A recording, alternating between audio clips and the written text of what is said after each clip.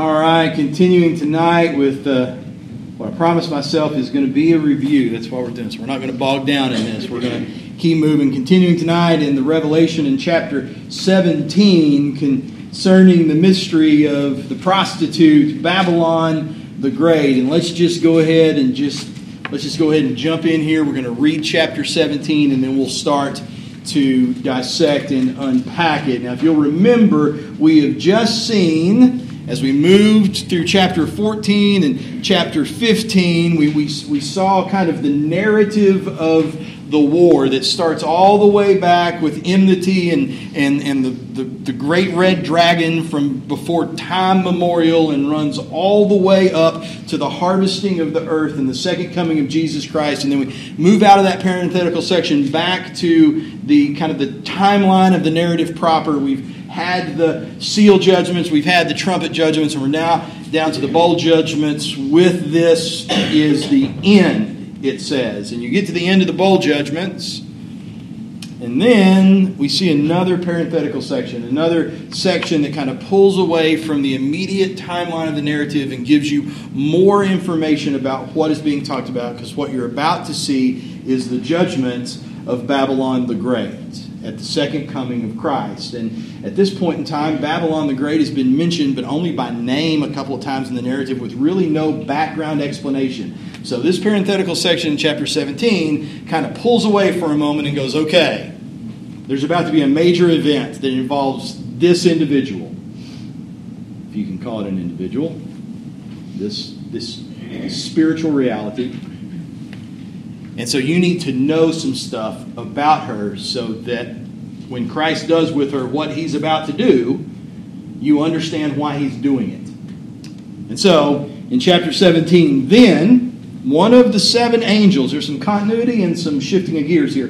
One of the seven angels who had the seven bowls came and said to me, "Come, and I will show you the judgment of the great prostitute who is seated on many waters, with whom the kings of the earth have committed sexual immorality, and with the wine of whose sexual immorality the dwellers on the earth have become drunk." And he carried me away in the spirit into a wilderness, and I saw a woman sitting on a scarlet beast that was full of blasphemous names.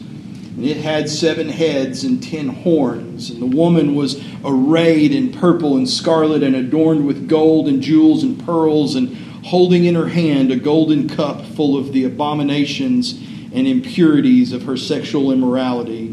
And on her forehead was written a name of mystery, Babylon the Great, mother of prostitutes and of the earth's abominations.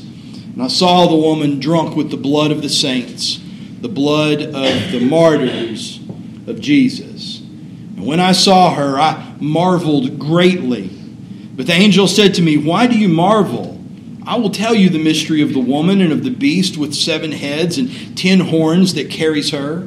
The beast that you saw was and is not, and is about to rise from the bottomless pit and go to destruction.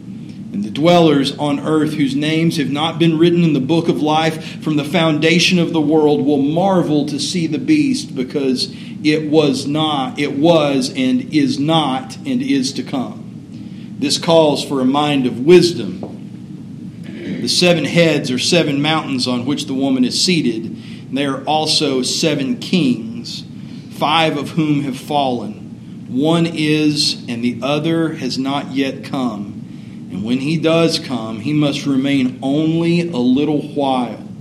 As for the beast, and that was and is not, I'm going to get that down here in just a second. Probably about the time that the angel's done saying it will be when As for the beast that was and is not, it is an 8th, but it belongs to the 7, and it goes to destruction. The 10 horns that you saw are 10 kings who have not yet received royal power, but they are to receive authority as kings for 1 hour together with the beast. These are of one mind, and they hand over their power and authority to the beast. They will make war on the Lamb, and the Lamb will conquer them, for he is Lord of lords and King of kings, and those with him are called and chosen and faithful. The angel said to me, the waters that you saw where the prostitute is seated are peoples and multitudes and nations and languages, and the 10 horns that you saw, they and the beast will hate the prostitute. They will make her desolate and naked and devour her flesh and burn her up with fire, for God has put it into their hearts to carry out his purpose by being of one mind and handing over their royal power to the beast until the works of God or the words of God are fulfilled. And the woman that you saw is the great city that has dominion over the kings of the earth. Okie dokie.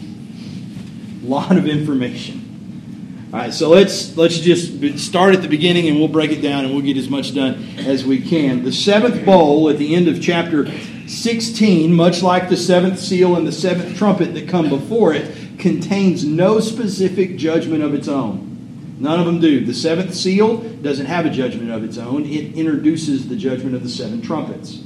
The 7th trumpet doesn't have a judgment of its own. It introduces the judgment of the 7 bowls. But with the 7 bowls, the end has come. There's not an introduction for much else.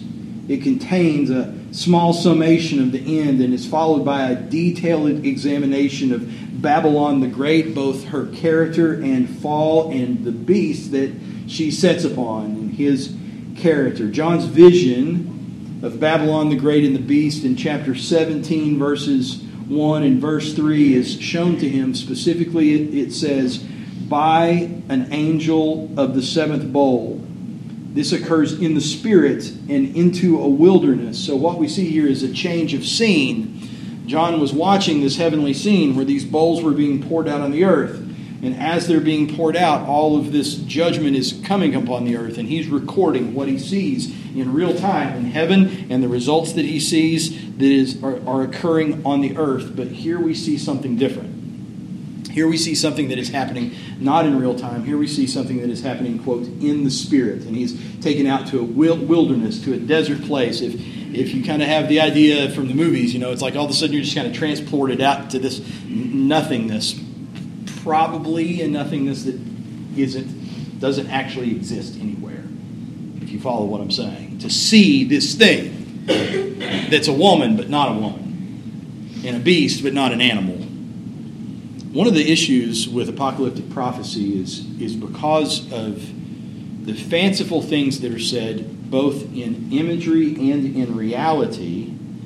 A lot of people just get really uncomfortable with that, and they can't separate the two because they don't pay enough attention to the grammar in the text, and so they end up falling into one or two camps. And it's kind of like what we're talking about this morning. People say, well, if God is this loving, he can't be this angry. And if God is this angry, he can't be this loving. So I prefer a loving God, so we're going to push the anger stuff kind of out of the way, not understanding that it's the love that's producing the anger. Or, hey, man, we want a God that holds people to account and make sure that, the rapist is punished and all that kind of stuff. And so we're going to diminish the love and hang on to the justice portion of things. And you can't do either one of those. They must be fully accepted as they're presented in the gospel. That's how it works.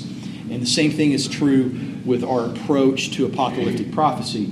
Man, there is some stuff in there that is crazy over the top, that is absolutely a legitimate, real description of what's going on.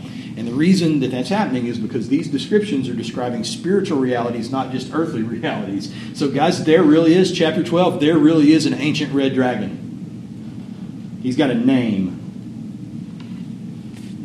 He's got many names. But the one that God first called him was Lucifer. The dragon wasn't necessarily bad at the beginning, but he's bad to the bone now. However, there's also other things, like in the book of Daniel, where he says, man, I saw this ram with 2 horns, but one was more prominent than the other, and he rose up and he trampled down, the bear. And that's imagery.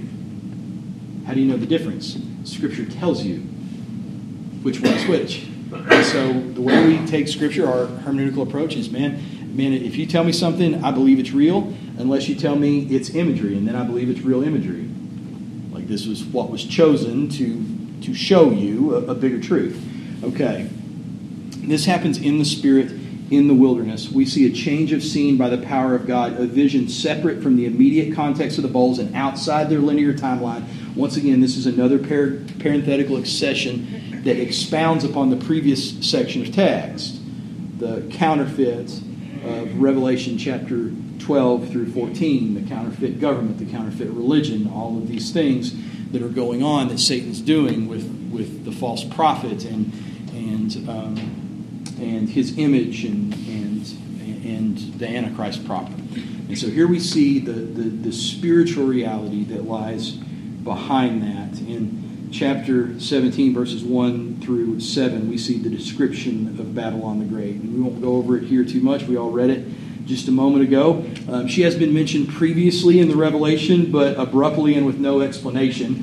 Back in chapter 14, verse 8, and chapter 16, verse 19. But now we really get to kind of dig in and see her nature revealed. It says that first and foremost that she's a prostitute. And not just any prostitute, but the great prostitute. A prostitute with whom the kings of the earth commit sexual adultery, sexual immorality with, and the dwellers of the earth are drunk on her sexual immorality. So one of the things that's clear is whatever she's described as a woman, and she's described as a great prostitute, but she is not a woman. This is something that the entirety of the planet, apart from the faithful to Christ, are involved in. She's arrayed in purple and scarlet and gold and jewels and pearls and a gold cup in her hand full of the abominations, literally detestable things. You know, you'll hear guys come in and they'll try to make some kind of meaning out of all of this. Guys, there may be specific meaning to all of this that we'll know when we get to heaven. But as far as the text is concerned, all this is doing is the pearls aren't speaking about, you know, some alliance that China's going to have with Russia and, you know, bring about the great harlot or whatever. I mean, it's speaking of opulence, worldly wealth, lavish overabundance. It says that she is seated upon many waters and simultaneously upon a scarlet beast, and her name is Babylon the Great. It's called a great mystery. I think when we get to, when the Bible calls something a mystery, at that point in time, whatever it explains about said mystery is pretty much all you're going to get to know. You know? I mean, that's... these guys crack me up, you know. They want to be big biblical scholars, and here's this thing, man, she is a mystery. Here's what you get to know about her. Oh, but we got to come up with a whole bunch more detail that Scripture doesn't have. No, that's not how it works. If Scripture says it's a mystery, then it is going to remain a mystery except for what has been revealed in the Word. It's written on her forehead. I mean, it pretty much identifies her to the reader. She is the mother of prostitutes, the mother of the earth's abominations, and drunk on the blood of the saints, the witnesses of Jesus Christ, and she causes John just to kind of have slack-jawed marvel over the nature of her being. And he says it requires wisdom to understand her, even out of the text. So what is that? Okay, number one, and she is a prostitute. She is the great prostitute. And when you look at prostitution, harlotry, and sexual immorality in the Bible, it comes in one of three manners. And, you know, the first one is kind of, you know, the very straightforward, physical. Rahab was a harlot. I hear Rahab's a dog now. Is that nice? Anyway, Rahab was a harlot. And then the people of God came, and the call of God came to her, and she ceased to be a harlot, and she became part of the lineage of Christ. Grace on display.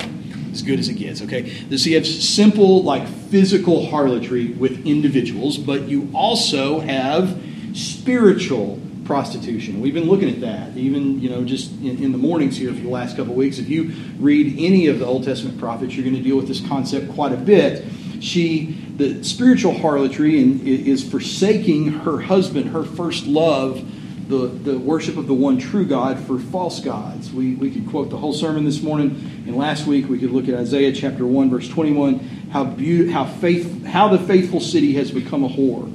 She who was full of justice, righteousness lodged in her, but now murderers. Or once again out of Jeremiah chapter 2, for long ago I broke your yoke and burst your bonds, but you said, I will not serve. Yes, on every high hill and under every green tree you bow down like a whore. And he continues there for the next 5 or 6 verses. And knowing Jeremiah, he may continue for the next 5 or 6 chapters. Even Ezekiel 26 or 16, where we were this morning. We see religious harlotry. We see religious prostitution, but Scripture also talks about in the Old Testament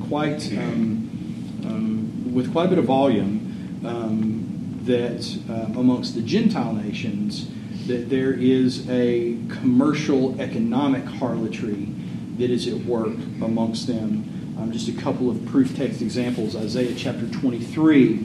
In that day, Tyre, which is interesting that he uses Tyre, because, if you'll remember, it is the lamentation over the prince of Tyre that is used to then speak about the king of Tyre that speaks of the fall of Satan himself, who is the beast that we're going to be speaking of here. And Tyre was involved in some very specific commercial harlotry. So here's how it reads. In that day, Tyre will be forgotten for 70 years, like the days of one king. And at the end of 70 years, it will happen to Tyre as in the song of the prostitute. Take a harp, go about the city, O forgotten prostitute. Make sweet melodies, sing many songs that you may be remembered. At the end of the 70 years, the Lord will visit Tyre, and she will return her wages. She will return her wages and will prostitute herself to all the kingdoms of the world on the face of the earth. So this is a prostitution that does not have to do with religious prostitution, but it has to do with the way that one kingdom is relating to another, and the currency here is not the love of the heart, but the wage that goes in the bank. We see something similar in Nahum chapter 3, verses 4, and then again in verse 16. And all for the countless whorings of the prostitute, graceful and of deadly charms, who betrays nations with her whorings and peoples with her charms. You increased your merchants more than the stars of heaven. So basically in Scripture we got 3 types of prostitution. Good old-fashioned one-on-one, human prostitution, religious prostitution with false gods, and commercial and economic prostitution between nations. Now, she is Babylon the Great. She's not just any old prostitute. This says that she is the mother of the prostitutes. Makes sense when you know who the beast is, what he is the father of. She is the mother of the prostitutes. And being the mother of the prostitutes, we can say a couple different things about her. One, she would combine all of the individual manifestations of prostitution. So we got the good old one-on-one human prostitution. Well, that's easy to see. I mean, good grief. 3/4 of the intimate relationships that are going on across the world today, God probably considers prostitution on face value, even if no direct money is changing hands. Pretty bad scene if you hold up a scriptural standard to it. So that one's pretty easy to see. But it would also combine religious prostitution, the worship of a false god, and persecution of the worshipers of the true God. But it wouldn't end there. If she's the mother of prostitutes, in her lies good old-fashioned prostitution, religious prostitution, and the commercial prostitution that is talked about so much amongst the Gentile nations, or other words, wealth at any cost. So if you wanted to put a face on this, today you could talk about, like blood diamonds and sweatshop tennis shoes. How about that? But if she was the mother of all prostitutes, not only would she combine these since they spring forth from her, but she would also bring forth or birth new prostitution. As is said in Romans chapter 1, verse 32, it's the nature of lawlessness, that though they know God's decree that those who practice such things deserve to die, they not only do them but give approval to those who practice them. The mother of prostitutes we would expect to engage in the manifestation of all of her offspring. Physical, spiritual, and economic. In all of the Bible, the only entity that combines all of these characteristics, that is a physical prostitute, a religious prostitute, an economic prostitute, and encourages others to do the same, even to the point of the threat of death if you don't. In all of the Bible, the only entity that combines all of these characteristics is the false religion of the Antichrist. That's it. Back in Revelation chapter 13, verses 11 through 18. Then I saw another beast rising out of the earth. It had 2 horns like a lamb, and it spoke like a dragon. He looks like Christ, but he's not. It exercises all the authority of the first beast in its presence and makes the earth and its inhabitants worship the first beast whose mortal wound was healed. So here we have right off the bat, man, spiritual, religious prostitution. This is the ultimate worship of the ultimate false god. It continues. It performs great signs, even making fire come down from heaven to earth in front of people. And by the signs that it is allowed to work in the presence of the beast, it deceives those who dwell on the earth, telling them to make an image for the beast that was wounded by the sword and yet lived. And it was allowed to give breath to the image of the beast, so that the image of the beast might even speak and might cause those who would not worship the image of the beast to be slain. Okay, so this not only is this religious prostitution, but this is, once again, birthing new prostitution. This is those that approve. Not only do they engage in these things, but they approve of others engaging in it too. In this case, the approval has gone so far as to its coercion. If you don't participate, we'll kill you. Number 16. Verse 16. It also causes all, both small and great, both rich and poor, both free and slave, to be marked on the right hand or the forehead. Why? So that no one can buy or sell unless he has the mark, that is the name of the beast or the number of his name. The exact same thing is said here as is said in chapter 17. This calls for wisdom. Because they're both the same mystery.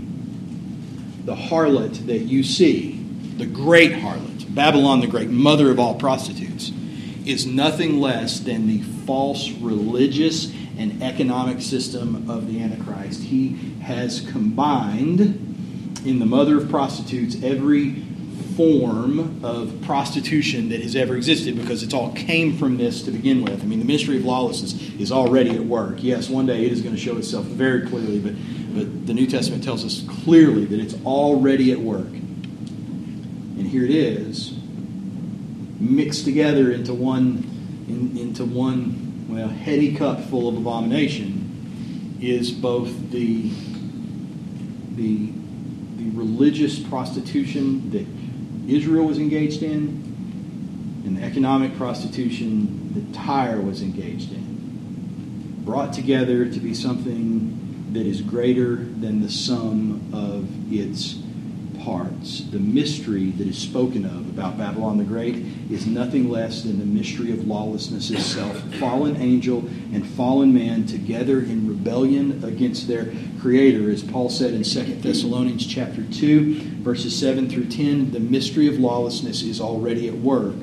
Only he who now restrains it will do so until he is out of the way. And then the lawless one will be revealed, whom the Lord Jesus will kill with the breath of his mouth and bring to nothing by the appearance of his coming. The coming of the lawless one is by the activity of Satan, with all power and false signs and wonders, and with all wicked deception for those who are perishing, because they refuse to love the truth and be saved. Here we see the mystery of lawlessness, the false religion of the Antichrist and his followers on full display, named here Babylon the Great. And there's been a lot of speculation as to why she is called Babylon instead of maybe something else. And there's a lot of things that you could point to in Scripture for what that might be. Certainly there's some arguments to be made out of Daniel and those sorts of things. But I think the most sound argument is probably it was because it was there that the nations first corporately rebelled against God to make a name for themselves at the Tower of Babel in Genesis chapter 11, which is the beginnings of the spirit of lawlessness, of which here you see the fullness of come. She has success for a season. Her fine dress indicates she's been successful in her trade. And she knows how to ply her goods. The cup, and Jeremiah chapter 51, Verse 7, the Lord tells the prophet, Babylon was a golden cup in the Lord's hand, making all the earth drunken. The nations drank of her wine, therefore the nations went mad. She has drawn them all in with her abominations. The abomination's outcome is nothing less than the martyrdom of the followers of Christ. As it is written in Daniel chapter 11, he shall seduce with flattery those who violate the covenant. Speaking of the Antichrist, the beast himself. He'll seduce with flattery those who violate the covenant. But the people who know their God shall stand firm and take action. And the wise among the people shall make many understand. Though for some days they shall stumble by the sword and flame, by captivity and plunder. This is who she is. She is mystery. The mystery of lawlessness, of which the false religion of the Antichrist is the ultimate expression. The mother of prostitution, combining in herself all types of prostitution that have ever been manifest, spoken of in Scripture, and producing more of it, bringing birth forth in others. The place of her abiding, it says, is upon many waters. Now, once again, this is chapter 17 is allegory. This isn't literal. She's not literally seated upon many waters. And we know that. Why? Once again, because, man, in apocalyptic literature, when something's a spiritual reality, it just tells you what it is and leaves it at that. But when it is an analogy, when it's trying to show you something bigger than simply what's being said, it will tell you so. And the reason we know she's not literally set upon many waters is because the text qualifies it. Revelation chapter 17, verse 15. How do you know we're dealing with imagery? Because the text tells you so. The angel said to me, the waters that you saw where the prostitute is seated are peoples and multitudes and nations and languages. So this is not the picture of a beast that is, you can see from outer space that somehow is seated upon, 3 or 4 different oceans. This is one who is seated upon the seas of the world, the waters of the peoples, tribes and languages and nations. Notice, I think this is particularly worth noting, that she is not comprised of nations and peoples. She is seated upon them. And that's important to note. The reality here is something more. Babylon is something more, just as Babel was in the first manifestation. It's more than just a bunch of folks getting together, more than just a bunch of humans getting together and deciding that they're going to have it their way and they're going to rebel against their Creator and their Sovereign. It's more than that. It's bigger than that. They are involved. They are complicit. But they are not definitive of the reality. The reality is something that is seated upon them. The idea here of an evil, despotic king whose throne sits upon the shoulders of his slaves while they carry him around, and they do so willfully because they're so evil of heart and deceive themselves that they think this must be the best way. She's crushing them. Babylon the Great is the timeless manifestation of the rebellion of fallen angel and fallen men, false worship and godless gain. She has existed in different places and under different names to varying degrees throughout history. You can open this thing up, and anywhere in it, from the garden all the way to the Revelation, you will find her. She's always there. She is the manifestation of Satan's rebellion, the very thing that he plans to use to gain his ultimate end, and that is the supplantation of God himself. She is not only seated upon the waters, she is also seated on a beast. And the beast carries her, it says. She is dependent upon it. Now, I had high hopes for tonight, but that's where we'll leave it. Damon, you can pray for us, please.